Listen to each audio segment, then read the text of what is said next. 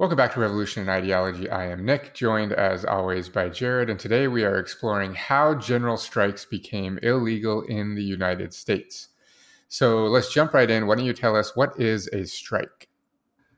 A strike is an organized effort by workers to cease all forms of labor for political, economic, or social aims and or to improve work conditions, to include pay, safety, benefits, hours. If we want a little bit more formal definition, we can go to Oxford Dictionary, which states a concerted cessation of work on the part of a body of workers for the purpose of obtaining some concession from the employer or employers, formally, sometimes more explicitly, a strike of work.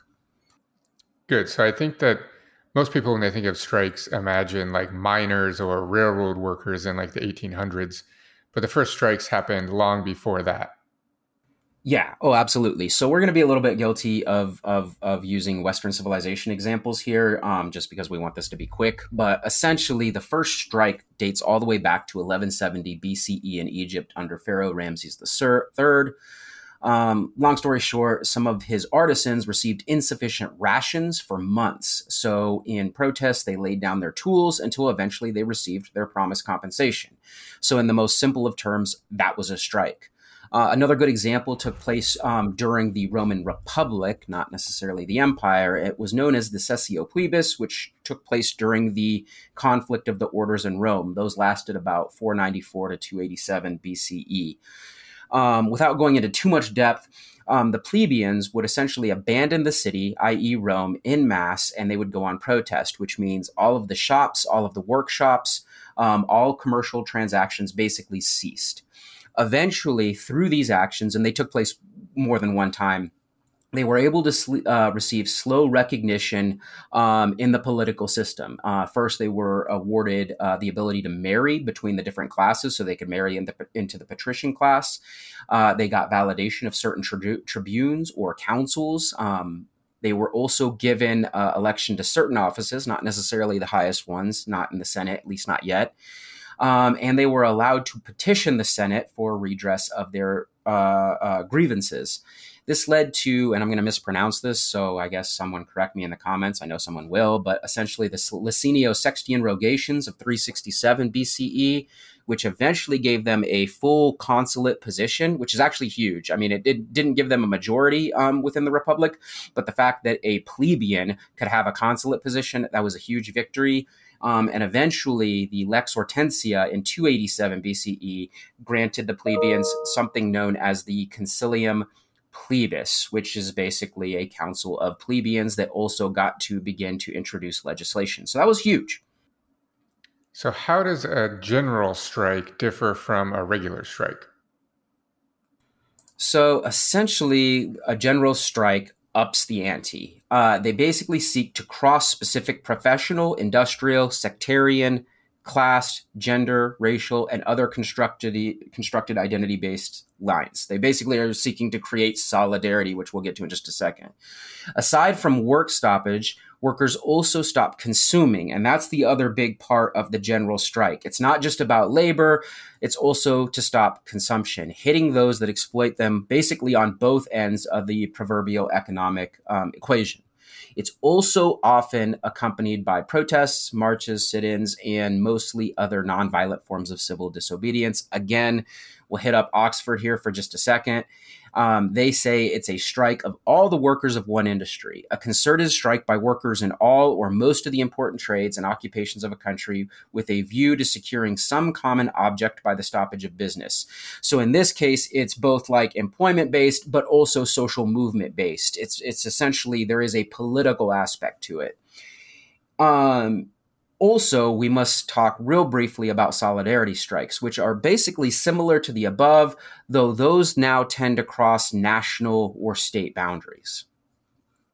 What are some of the examples of effective strikes throughout United States history? There's been a whole bunch. We're going to focus on some of the older ones because that's where a lot of inspiration was drawn from. So the first work stoppages actually took place on plantations. They were called slowdowns back then, and it was when enslaved African Americans essentially organized through code talking on the plantations and even songs. This is where actually things like blues and jazz came from. They started way back on plantations through code talking and songs. singing under the watch of overseers, they basically organized themselves to, at the bare minimum, slow down production, if not outright bring it to a complete halt. So oftentimes when we talk about the history of labor movements in the United States, this one's left off for reasons I don't have necessarily time to get through, but I would say low key, like racism, it essentially just needs to be discussed a lot more than it already is. Like the slowdowns on slave plantations set a template for other movements. So for example, another movement that took place around the same time period, a little bit later, took place during the War for Independence. The Daughters of Liberty brought into the fold this idea of non-consumption. We have a whole section on this in our Myth is America series. We'll probably link it in the show notes below.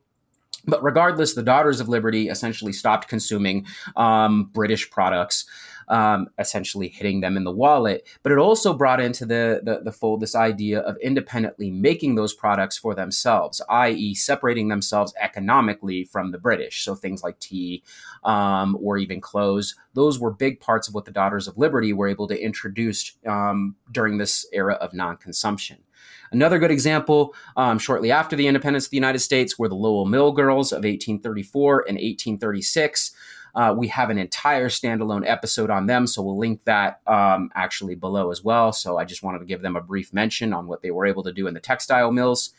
1892 is the next one I want to talk about, the Homestead Act, or the Homestead strike, and then essentially, it's definitely not the act, but essentially the actions then engaged in by the owner, Andrew Carnegie, hiring the Pinkertons, and of course the Fed eventually has to come in, and even though we could argue, it's not even really an argument, that the strike didn't necessarily work in favor of the workers, the fact that it took place at all began to kind of breed a culture of fear among the elite classes, like the Andrew Carnegies and the Rockefellers and the JP Morgans and the Jay Goulds and so on and so forth during this quote unquote Gilded Age. Just 2 years after, we have another one of the most famous strikes in U.S. history. It's called the 1894 Pullman Strike. Essentially, George Pullman has his own town just outside of Chicago, or basically part of Chicago at this moment in time.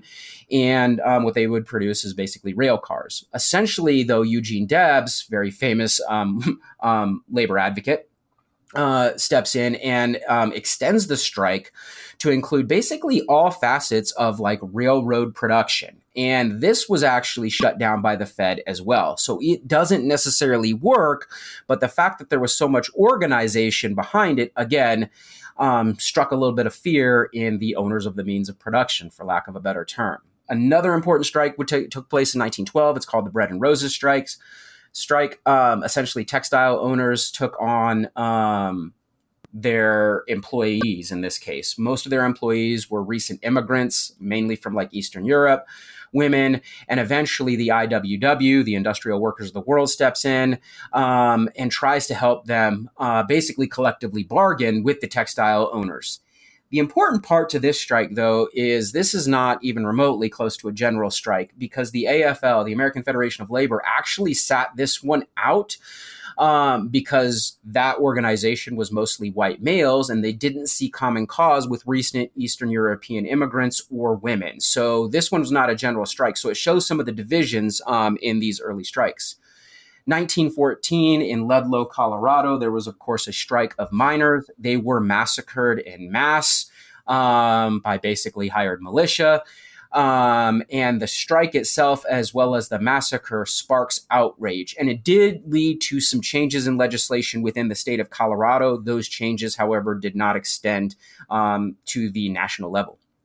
1937, Flint, Michigan, basically General Motors is forced to take on the UAW, the United Auto Workers. The workers basically hold the plant through sit-ins.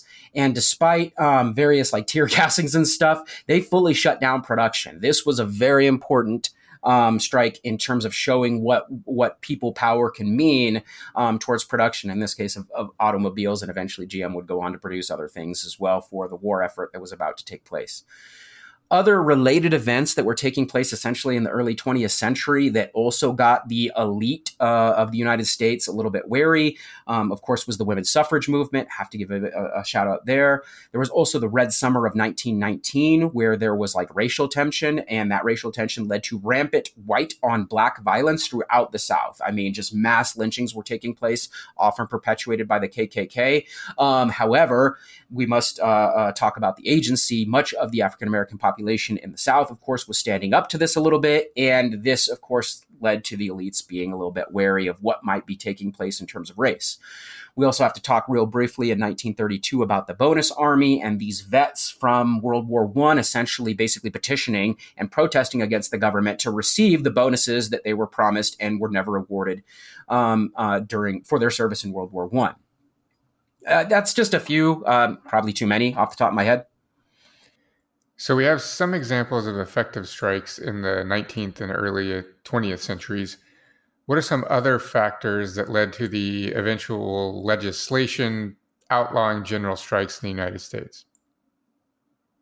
So, essentially, I mean, in addition to the slow, arduous progress made by workers, lower class women, African Americans, marginalized immigrants, all just too briefly alluded to in the late 19th and early 20th century, conservative USers also manufactured the Red Scare, the first Red Scare. Most people are familiar with the second one a little bit more, the McCarthyism stuff in the post-World War II era. But the first Red Scare is actually quite consequential in terms of labor, not just ideology, as in the second Red Scare.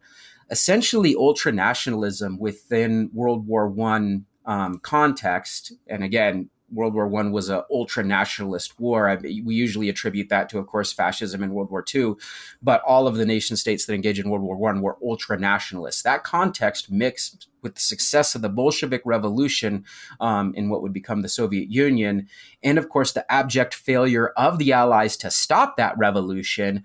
And this is important because this leads to a great fear, like French Revolution style great fear among the elites that somehow communism and perhaps or anarchism were right around the corner here in the West and mostly in the United States.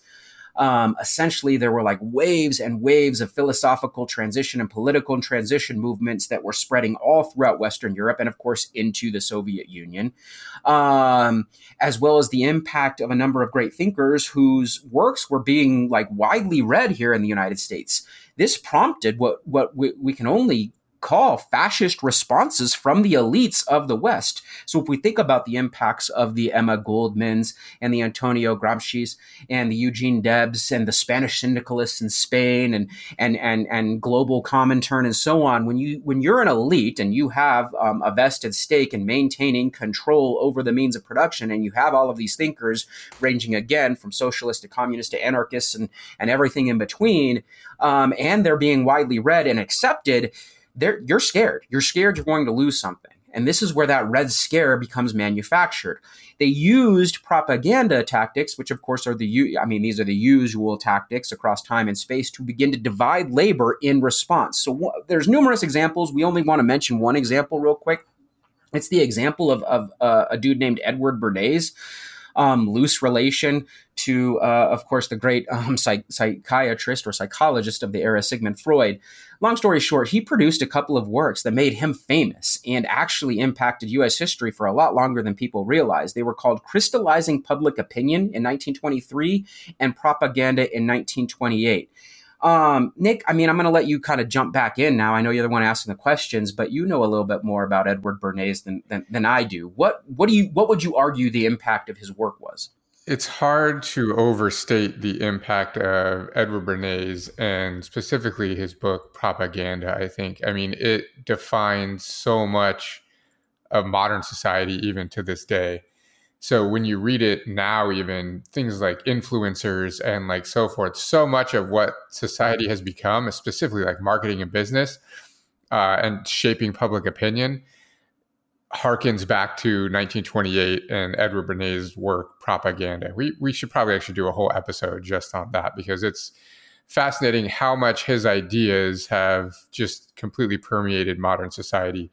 I mean, globally, not just in the United States. Yeah, essentially, it was like this idea of using some of the psychological findings of his uncle, Sigmund Freud, right? Like to basically coerce democratic outcomes. Like he was not a fan of the idea of democracy and free will and Mhm. people being able to make their own choices and things along those lines, but he knew you can't like overturn that system in a post enlightenment world.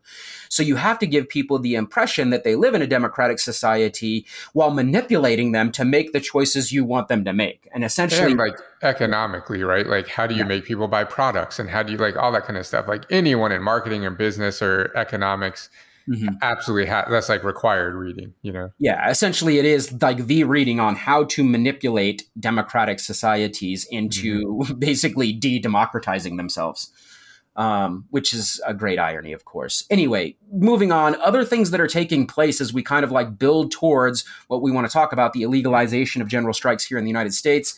Obviously, without going into too much depth, the Great Depression is a huge deal, alongside the Dust Bowl, and of course, mass immigration during the 1930s. This does no favors for class antagonisms, and obviously also creates xenophobia. Not just xenophobia of people like outside the United States, but like inter-American xenophobia, like people from different states, obviously being a little bit suspect of each other because people are migrating, many of them out west, places like California.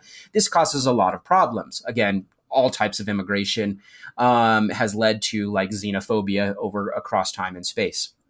Regardless, there were still certain labor gains that were made throughout the 1930s by the reactionary government of FDR and, of course, his New Deal policies. Um, the New Deal does a whole host of things, but aside from just job creation, welfare, and benefits in terms of specific labor, it includes the National Labor Relations Act of 1935, where it basically legitimizes the role of unions in protecting workers' rights.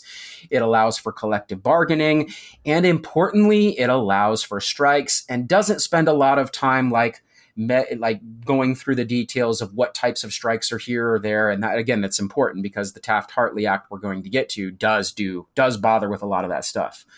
All of this is going to kind of be paused for just a second because of course, a very important event known as World War II. But the Cold War ideologies that were already brewing during the war itself among the United States elite presents an opportunity for them to start constructing us versus them paradigms to basically equate Union power to Soviet aggression and win over the unwashed masses and vilify organized labor. This is wildly important. Again, this is back to that propaganda campaign.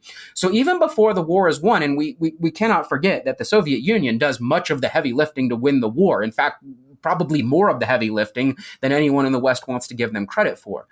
Regardless, what this means, though, is that there is now going to be, and everyone knows what the Cold War is, or at least all our listeners do, an us versus them paradigm on a global level. But what the elites are going to try and do is then bring that down to the national level, that anything that is associated with organized labor is Soviet. And of course, this is going to lead to that second Red Scare. But again, it happens even before the second Red Scare. We're talking about like in 1943, there's a national coal miner strike.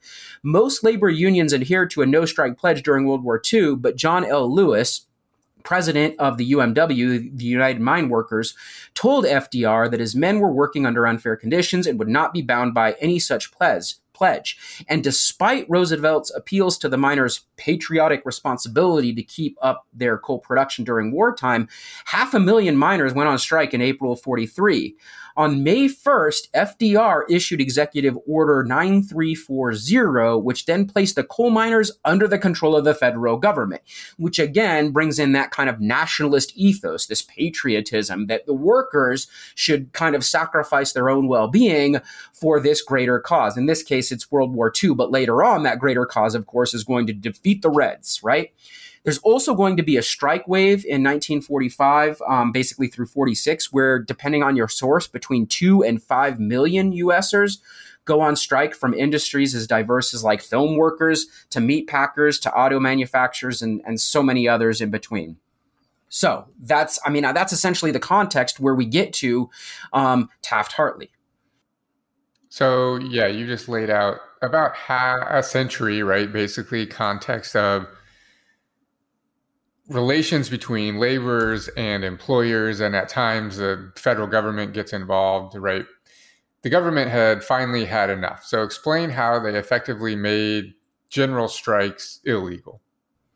So, I mean, I brought it up at least twice at this point. It is commonly known as the Taft-Hartley Act of 1947, where essentially the elite classes win and U.S. labor has never recovered. And this is important. They've never recovered. Organized labor in the United States has not recovered since 1947. Essentially proposed in the Senate by Robert Taft, and a more oppressive version was proposed in the House by Fred Hartley. And these proposals were, of course, supported by big business, and a combined version of this eventually made it out of Congress. And it becomes the Taft-Hartley Act. The president at that time, Harry S. Truman, actually vetoed the act. He's obviously a very controversial figure for a host of decisions he made, but in this case, he's on the side of vetoing the act. Unfortunately for all of us, Congress overrode his veto handily. It wasn't even really close. Somehow also getting support of the Democratic Party, which, of course, we don't have time to dig into all the political corruption between the different parties and how they shift views over time and space on certain topics, Republicans and Democrats. But we can talk about it like this. Essentially, the legislative branch, Republicans and Democrats, will always work together, or have historically worked together, to maintain like the status of elite corporations and businesses and so on and so forth. And this is just another example of that, this cross-partisan lines. So that's key. Officially, what this act is going to be called when it becomes basically law is the Labor Management Relations Act of 1947. And I'll just read a brief blurb about it, which makes it sound not that bad, but let's talk about it. And I quote, "This act is to promote the full flow of commerce, to prescribe the legitimate rights of both employees and employers in their relations affecting commerce, to provide orderly and peaceful procedures for preventing the interference by either with the legitimate rights of the other, to protect the rights of individual employees in their relations with labor organizations whose activities affect commerce, to define and prescribe practices on the part of labor and management which affect commerce and are I can never pronounce this word, inimical to the general welfare and to protect the rights of the public in connection with labor disputes affecting commerce." So right off the bat, we see how many times the word commerce makes an appearance. And even though it doesn't necessarily outright here say a whole bunch of negative things about like labor or the employees in this case, this idea that essentially commerce, making money, the exchange of goods should come first and foremost in all sorts of like understanding of how work should provide for all of us. This is key, right? This is just another example in U.S. history where it is like, in this case, products over people, right? Anything you want to add actually before I kind of continue? Because I feel like I'm... No, I think that you nailed it when you, just the amount of times that commerce was mentioned in that paragraph, right? To define and proscribe practices on the part of labor and management which affect commerce, right? So it sounds like, oh, that sounds good. But what it's really doing is it's making federal law about how workers and employers can negotiate between themselves, right? Which is interesting. Well, and essentially it's then the government's job to ensure like the consistent flow of commerce, which again, like, cash rules everything around me. We use that term all of the time, but like there's bigger things in the world than can I buy shit, essentially. And that's what we're doing here, right? Like it really is. Like it's all about the flow of goods. And I'm sure the one or two capitalist listeners we garner for each of these episodes is rolling their eyes. But like really, when your life is dedicated to the buying and exchange of goods, and that, like, I mean, really, like you really need to reevaluate your life choices and your ethics at a certain point. But I'm going off the rails a little bit. Let's get back in here.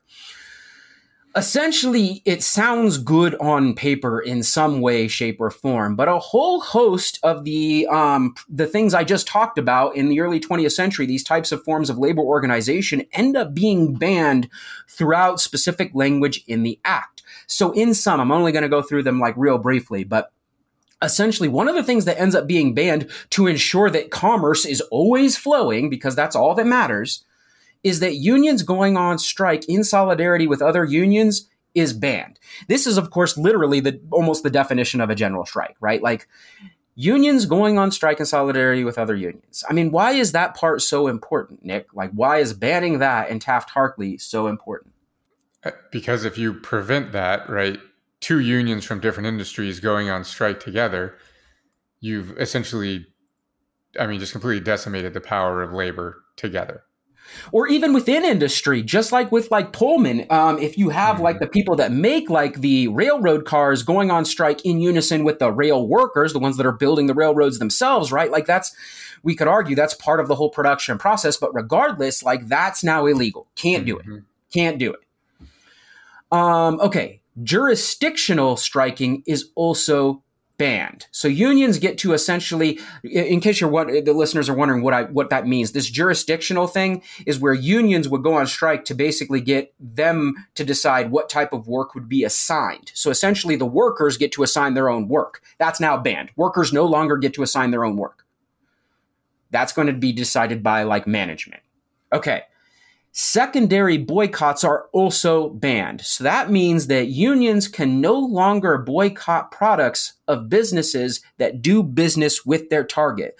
So sometimes even if the workers weren't on strike at their own place of business, they'd stop buying products of people that were on strike somewhere else within their own industry. Does that make sense? Mm-hmm. Okay. All strikes now required an 80-day notice. Why does that even matter? What do you think? I mean, this provides notice for the employers and their customers and any related industries, right? That they now have time to prepare. I liken it to like, you can't protest now unless you have a permit from the city, right, to gather. Kind of the same thing, right? It lets them know what's going to happen so that they can be prepared. I mean, honestly, to minimize the impact of the strike. On commerce. Mm-hmm. Right, of course. Federal employees were no longer allowed to strike at all, so just basically banning them from fighting for their own labor rights if you work for, of course, the Fed, so there's that.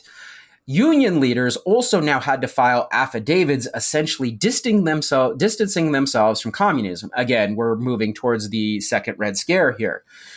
Essentially, and here's the language, the amendments required union leaders to file affidavits with the United States Department of Labor declaring that they were not supporters of the Communist Party and had no relationship with any organization seeking the overthrow of the U.S. government by force or by any illegal or unconstitutional means. This part, however, was later overturned in the Supreme Court in 1965, but it was a thing for, 18 years and through the entire Second Red Scare. Other things that end up being banned by Taft-Hartley or changed because of Taft-Hartley. Employers are now given extended right to oppose unions. In other words, now specific employers can oppose unions within their industry or within their corporations or within their businesses or things along those lines. And of course, that's the idea, we're turning the employers or these corporations into basically citizens, which of course they're manned by the few, not the many, but their power is much more. Well, this one was important because prior to this, employers were forced to remain neutral. So if there were unionizing efforts going on at a workplace, they basically just had to sit back and see what happened, right? But as a result of this, and which everyone knows now, if you've ever been involved in or watched the news about large unionizing efforts, as a result of this, they now have the right to actively oppose unionizing within their workplace, like posting anti-union stuff and having anti-union training and actively attacking unionizing efforts and et cetera. So all of those things that we see now going on at Starbucks and Amazon and so forth, that's all allowed now as a result of Taft-Hartley. Which is extremely unethical on so many levels. And again, I'm sure someone there is literally pulling up their bootstraps while listening to this. Well, they own it. It's theirs. But that's not the thing. They own nothing without the workers. That's the point, right? And so, we see, again, the government skewing favor towards the elite in the United States. All right. Another thing from Taft-Hartley, federal jurisdiction was granted to enforce collective bargaining instead of more radical measures if deemed appropriate. So essentially the government during a strike can step in and more or less end the strike through collective bargaining efforts, force the workers themselves to basically bargain, usually from points of weakness, rather than allowing them to maintain their more radical measures. Or even before strikes start, they'll basically look to collective bargaining. Again, this is not for the benefit of the workers. This is to ensure commerce never stops. We got to keep that money flowing. All right. other things that are key here. Unions end up being prohibited from contributing to political campaigns. This effectively removed the voice of organized labor from politics. This was in effect until the Citizens United ruling in 2010. But essentially, for the better part of decades, where a lot of wealth is going to be built, a lot of our economic historians know that like 60s, 70s, 80s, when the wealth gap like just is accelerated, it's partially because of this. Unions could not contribute to political campaigns. In the meantime, lobbyists from literally every industry that's ever existed can contribute all they want. This is, again, extremely, extremely biased ruling. It also authorized the president to intervene in strikes or potential strikes that create a national emergency. And Nick knows a little bit about a couple of the great examples of this taking place. What are these of this last part of the act? So it's interesting because we'll start first with Truman, who vetoed the act itself, right? The Taft-Hartley Act, but then it got overturned by Congress. So even though he opposed it, he invoked it 10 times during his presidency to try to put an end to strikes that were going on. It's been invoked 35 times since it was introduced in 1947. As best as my research can discover. I think the last time that it was actually invoked was in 2002. George W. Bush invoked it to reopen the ports on the West Coast. 10,500 longshoremen were collectively striking, and they essentially were locked out from the ports. So there were hundreds of ships waiting off the West Coast of the United States that they refused to process. Bush invoked Taft-Hartley, basically said it was a matter of national security because supplies weren't coming into essentially the entire West Coast. And so he forced them back to work, essentially. But the most famous case of this, I think, probably is Ronald Reagan and the air traffic controllers. And this takes place in the early 80s. In 1981, over 13,000 air traffic controllers demanded safer working conditions, including a reduced 32-hour work week and some salary increases. And if you know anything about air traffic control work, it's highly, highly stressful. Like, just imagine, you're working all the time watching these maps, right? Radar screens, et cetera, making sure airplanes don't crash into people, loaded with hundreds and hundreds of civilians, right? Hugely stressful. So they were fighting for a reduced hour work week and increase in salary. The negotiations weren't going well. And on August 3rd, the Professional Air Traffic Controller Organization, known as PATCO, declared a strike. Now, this is a problem because they are FAA employees, which is a federal organization. And so they, as a result of Taft-Hartley, are forbidden to strike. It's a violation of federal law. So they violated their employment contracts the second that they went on strike. President Reagan demanded that they all return to work, but only 1,300 of them did so. He then said, you have 48 hours to return or else you will be terminated. And he followed through with his threat. On August 5th, he fired the remaining 11,000 workers who refused to return to work. And there's a long series of history of what happened to those people, and really actually kind of interesting about how they filled those, 11,000 jobs, et cetera. But that's a whole other details. Now, this seems kind of innocuous because you're like, okay, so what? These 11,000 air traffic controllers got fired. Like, that doesn't really impact me.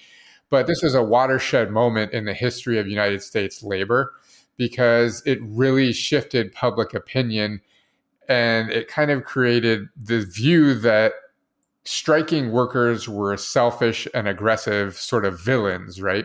So that's one thing. But the other thing is it also emboldened employers, right? This is national news for weeks, right? It emboldened employers to realize that they could just fire workers instead of bargaining, instead of negotiating, right? Instead of like, okay, I'll increase your pay 25 cents an hour and let's talk about benefits and so forth. It basically gave them the confidence to just straight fire anyone that was a member of a union that was trying to negotiate and just start over, right? No matter how detrimental that might be. And I think it's important to say that it's not just this in 1981, that in general, the Taft-Hartley Act contributed over time to the shifting of public opinion on unions and laborers and striking workers, where, like you talked about, there were so many examples in the 1800s and early 1900s, but after Taft-Hartley, really the general public starts to view striking workers as sort of aggressive and selfish and egotistical, and they become like sort of the villains of the economy because the language is now there that they are jeopardizing commerce, right? That it's the workers' fault that the economy isn't growing. It's the workers' fault, that there's inflation, and like the worker becomes the scapegoat when before like that discourse definitely did not exist. I remember as like a kid, I didn't care about any of these other industries because I was a child, but I did like watching my sports, right? My football and my base. And I remember always like the media would paint the players when they went on strike, the baseball players or the football players or whatever, they're the bad guys, right? Like there was even a movie, what was it called? The Replacements, where like the guys that are on strike are the bad guys and Keanu Reeves, the scab, is the good guy. Like that was the type of propaganda being produced. And I bought in. I'm like, well, why? What? And in that industry, of course, the whole excuse is, well, they're already making hundreds of thousands in the 80s and 90s, and now, of course, millions, if not millions of dollars. Why do they have the right to go on strike? Well, because, again, in comparison to like what they produce, they're actually still not getting as much as those owners of the means of production. That's a whole different argument I feel like getting into. But that was like a personal thing that I remember for like growing up, again, in the 90s. I'm like, man, like these guys are greedy. Like the workers, like, yeah. So, yeah. Anyway, my example. Yeah, completely. All right, so we've kind of gone through like a all too brief history of the idea of general strike, and we could actually argue that maybe a general strike never even fully came to fruition. The closest one I think we touched on was Pullman, but regardless, we talked about these strikes in U.S. history, the terms of union involvement, and how Taft-Hartley affects these. Why does this even matter, though? Like, we're in 2022, 1947 is decades ago. Why does this matter? What are the material and ideal costs of Taft-Hartley? In other words, why are we even bothering with this episode? I mean, there's an important note that Nick and I both wanted to make here. I guess I'll make it before I kind of open these questions up to him. Keep in mind that many of the following consequences that we're talking about, these economic and financial consequences, and even class-based consequences, are also products of other factors. So Taft-Hartley is not the sole reason. It's a reason. It's not the sole reason. Things have taken place over the last, 6-7 decades at this point. Globalization, neoliberal policies, economic policies, Reaganomics, rapidly changing industries, moving from like more industrial to more communicative to more tech, etc. Like those changes also matter. But again, Taft-Hartley's like ideal and material constructs also probably play a role in some of those changes. Regardless of the cause, all of these things can be traced back to the few having more than the many, especially when it comes to labor, wages, and consumptions. In simple terms, the owners of the means of production, I hate using that 1800s term, but I couldn't actually think of a better one for right now, are still dictating through, of course, their puppets, whether those puppets are bot lobbyists or bot politicians or whatever. So in terms of like social movement, how has Taft-Hartley hurt social movement in general, Nick? And I think it's important to note, going back to your, sort of disclaimer on globalization and neoliberalism and how the economic landscape of the United States and the globe clearly has changed drastically since 1947. But I think it's important that we ask ourselves sort of the chicken and the egg question, right? Like, would those things have developed as they did, neoliberalism, et cetera, if Taft-Hartley hadn't been enacted, right? I think that Taft-Hartley really opened things up, opened sort of the floodgates for those kinds of economic policies to be implemented, right? If workers had more rights, we probably wouldn't have seen those things nearly as rampant as they became. So I think that's important to note. But regarding your question on social movement, right? One of the important things that happened as a result of Taft-Hartley was just the complete destruction of workers' solidarity, right? I think it's really difficult for people nowadays to imagine a time when unions were really, really powerful, right? And unions were such an important part of people's lives, right? Workers and their families. Like unions were one of the institutions, just like education and all of these things, right? They were one of the social institutions that really were part of sort of just the milieu of daily life if we go back, a few decades. And like now it's impossible, not a few, probably half a century, right? 50, 60, 70 years before Taft-Hartley, essentially. But now people that's completely out the window. And like we talked about earlier, people have these negative connotations associated with, unions and union Which is members. kind of weird. I'm going to cut in for just a second, but like in short, listeners, right? Like workers are still abused. Like that's the problem. That's what this episode's about. And we're not saying it's good, but what little gains we have made over time and space were all because of unions, right? The reason a weekend exists in the world is because of union work. Like they created weekends, or the 40-hour, or why kids aren't being exploited in workplaces and things. Like that's all, unions did all of those things. So there were gains. Even those of you with negative connotations, I'm sure you still love your fishing trips on the weekend. Well, thank a union, right? Like, yeah. Yeah, exactly. So solidarity among workers was decimated, right? This entire worker community, support, et cetera, was just gone. And as a result, employers gained much more power, and they were able to, on a larger scale, treat employees individually, right? So one person got a raise and the other person didn't get a raise, and so forth. And like they could do illegal work practices with one employee and not another, because the employees really didn't have this venue, the union, right, to share these experiences. So employers were able to essentially get away with so many more things as a result of this. In addition, right, this created much more competition among the worker, because the union wasn't in charge of negotiating salaries and so forth with the employer. It was now up to each individual worker. So, Bob's getting paid whatever, $20 an hour, and Harry's getting paid $25 an hour. They aren't necessarily talking about this, right? In fact, the huge taboo about discussing salary and so forth in the workplace comes as a result of this kind of action. And so they don't know, right? What? It is Office Space. I have a meeting with the Bobs. Right, yeah. So employers have much more power, I guess, right? So, and much more competition among the workers. So you're competing with your fellow worker, you're trying to outcompete them so that you can get the raise and you can get the promotion and so forth. When in the day of unions, it wasn't really like that, right? The workers had much more solidarity, and they were working together much more than they were working against each other, right? It was much more the workers versus the employers and trying to do right by the worker than it was the worker versus the worker, right? The other thing that happened is the unions, their power and their resources were completely gutted, right? So if you ask yourselves, how were people able to afford going on strike, back in the day? Well, that's because the unions had incredible power and incredible resources. So when you went on strike, they would pay you so that you could support your family, right? They still continued. When you were on strike, they were paying wages to you. So even though you weren't working, you could still afford to eat and support your family and pay your bills. And also there was much more of an environment of mutual aid back then, right? So when the union workers were striking, they would still get together on a regular basis and help each other out, right? If someone's family had medical bills and so forth, right, they would all come together and support each other through these periods of striking. And I guess I want to mention, even if they weren't striking, they would still come together and support each other. No, that's good. You just reminded me of another example that we didn't bring up. I forget the year because we didn't research for it. But long story short, there was a strike in Cripple Creek, Colorado back when it was a mining town.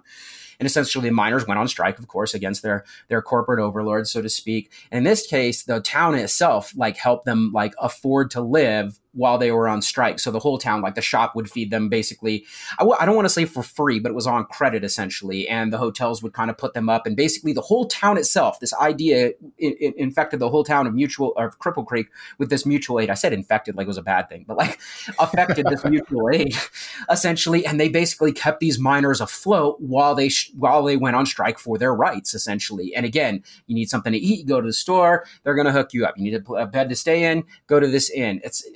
And it worked. So in this case, we don't call it was cross industry, but specific to this town.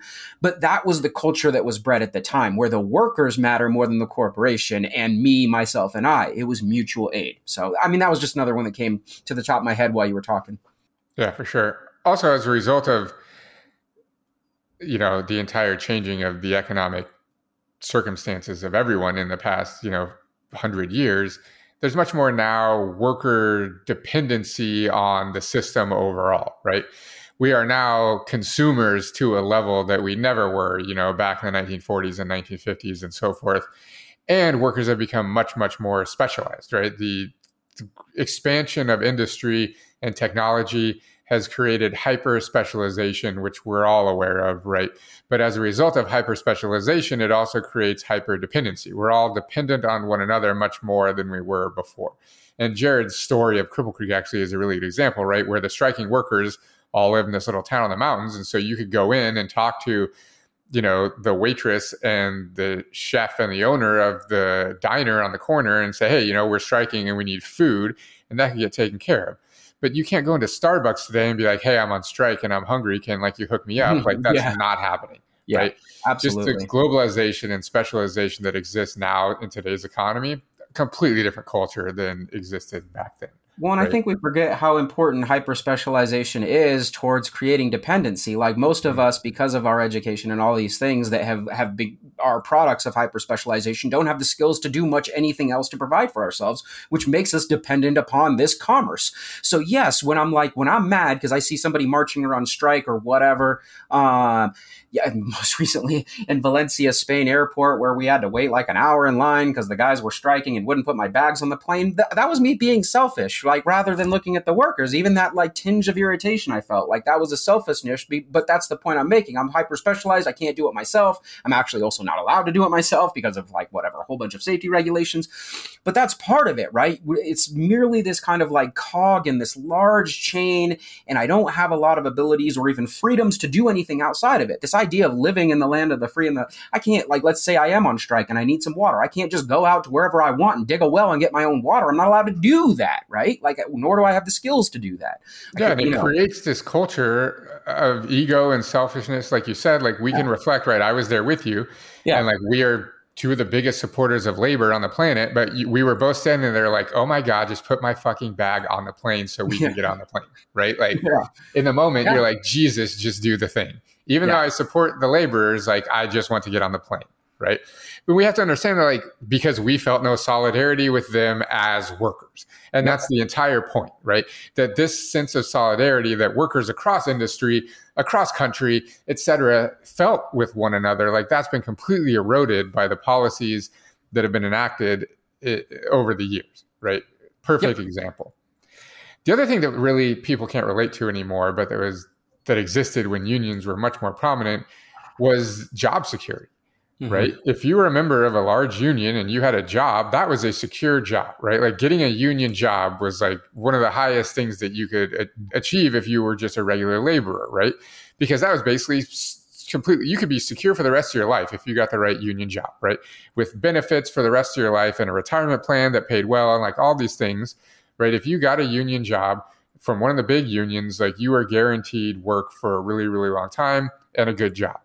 Now that we all know, right, that's completely gone, right? The precariousness that we face now as laborers is a direct result of the absolute destruction of the power of unions over the past century in the United States, right? And I guess we keep saying the U.S., but similar things have happened in other industrialized countries as well.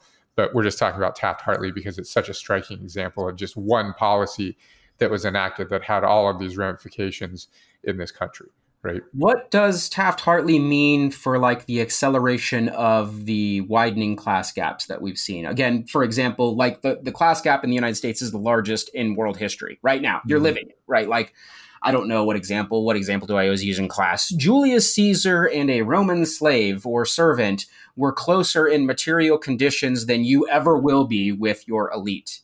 Like that, like it's huge. So we're going to put these up on the screen. If you're listening to this in podcast form, you're not going to see them, but I'll put them in the show notes and you can check out this episode on the website. But the first one is a chart that's showing productivity by essentially wages, right? Hourly compensation by wages. And we see that wages mirrored productivity until about the 1970s. And then we see a massive change where compensation, the growth essentially flattens off almost completely, but productivity continues to increase linearly and really, really massively, right? So we see that productivity continues to increase, but the wages don't get the same share of that productivity. And this is just a result of the erosion of the power that laborers had, right? When they were in unions and they could collectively bargain, et cetera, when there was power in numbers and they had power to negotiate, they could get a bigger piece of the pie, essentially. Now, the next chart is showing annual pay increases for the top 1% versus the bottom 90%. Essentially, it says wages for the top 1% grew 138% since 1979, while wages for the bottom 90% only grew 15%.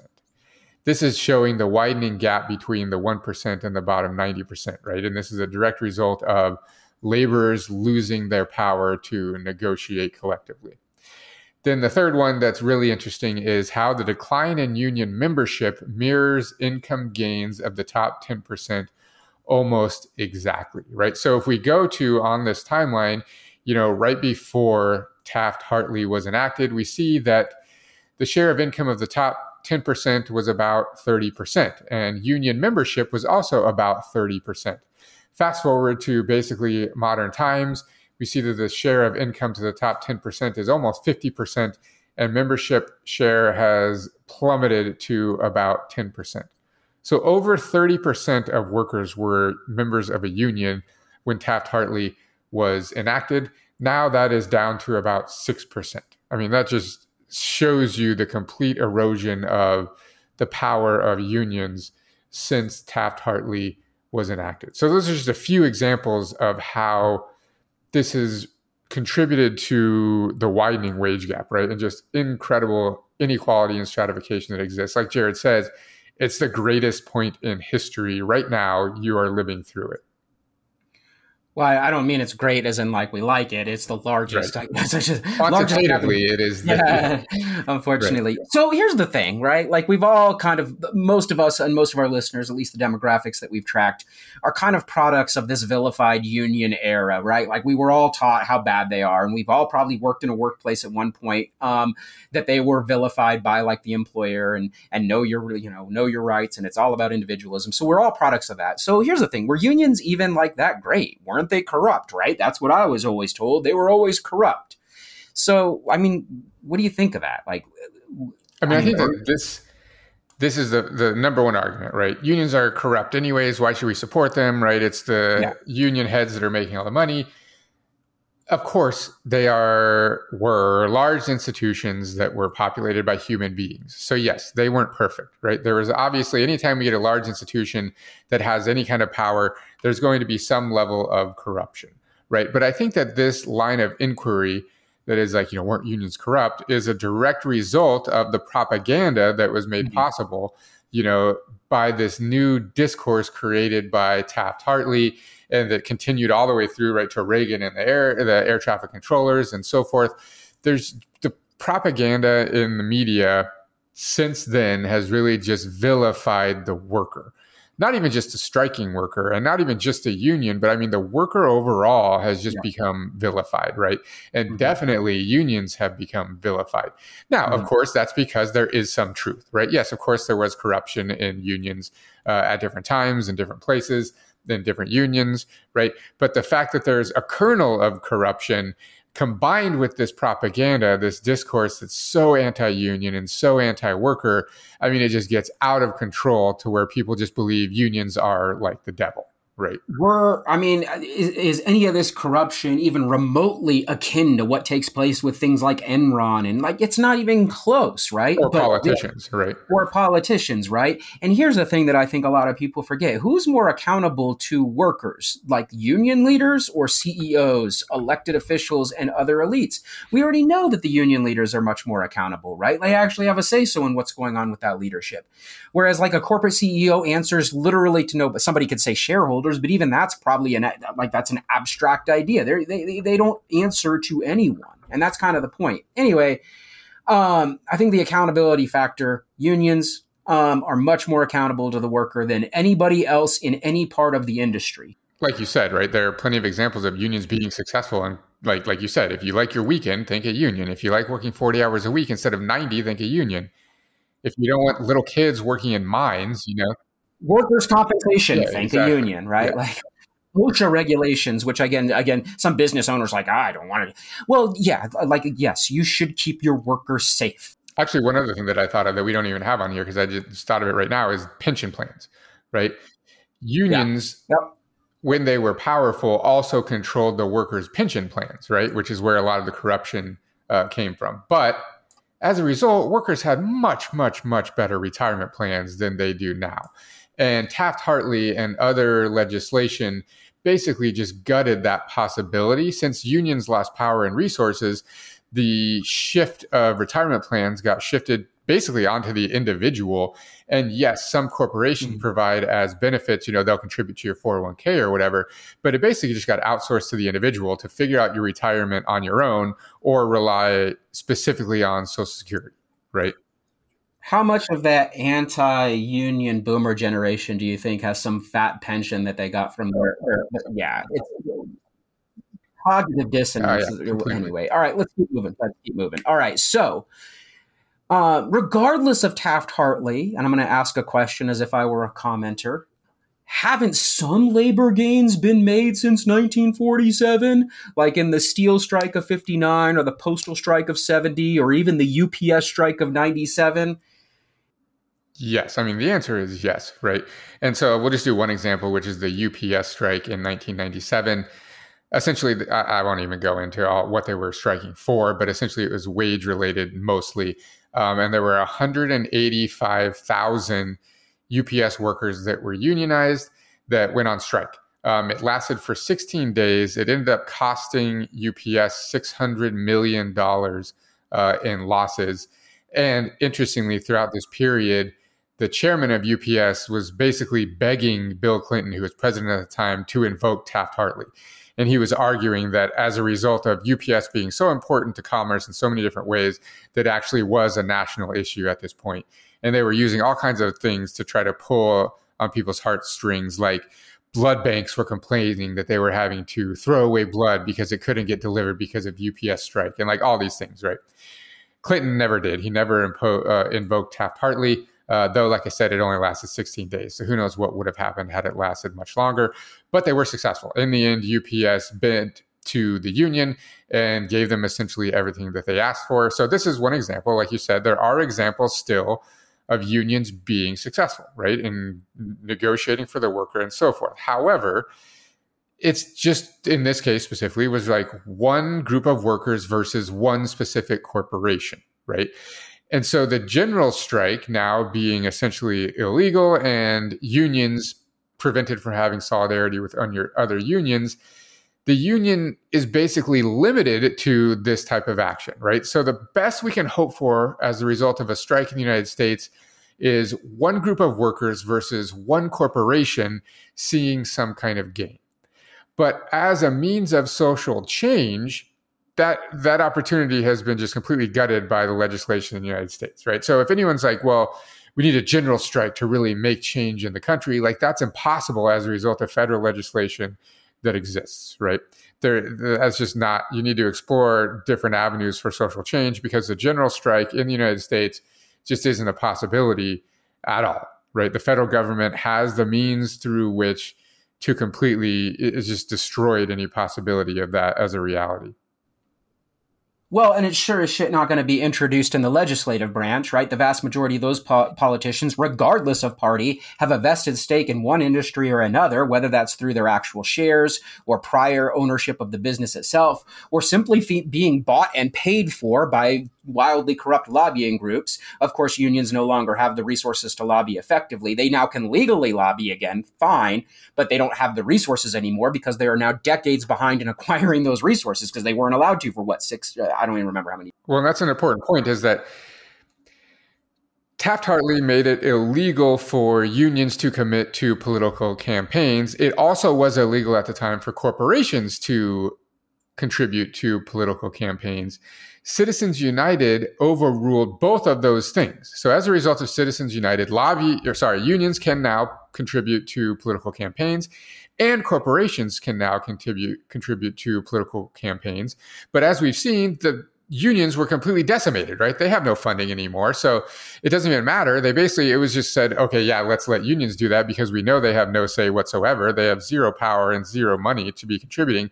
But corporations obviously have billions and billions of dollars. So they now get to, because they didn't have their resources decimated as a result of Taft-Hartley. Clearly, the opposite effect happened.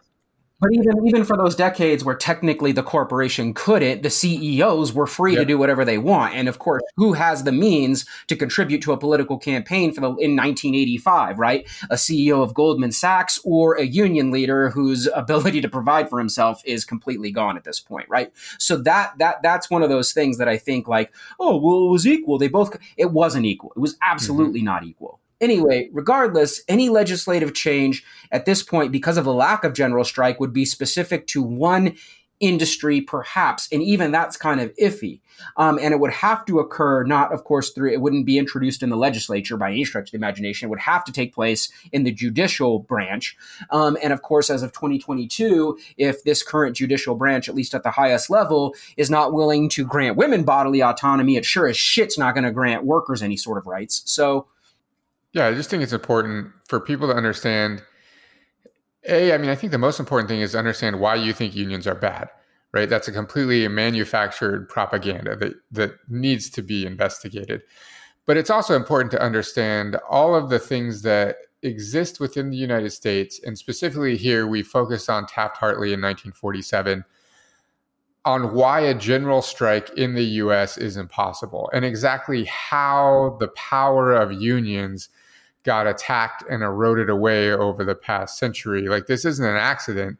This was very clearly calculated by the federal government to ensure, like we've been saying all along, commerce was able to continue at the detriment of individual laborers and unions. So I think it's just important for us to understand. Before we go, I do want to give a shout out to a podcast, Working Class History. Their entire podcast is going super, super deeply into all of this history, and it's absolutely incredible. So you can check them out, workingclasshistory.com. Thank you for listening to that episode. If you enjoyed it, please consider supporting us on Patreon. Thank you to all of our Patreon supporters. I am Nick. I'm Jared. Later.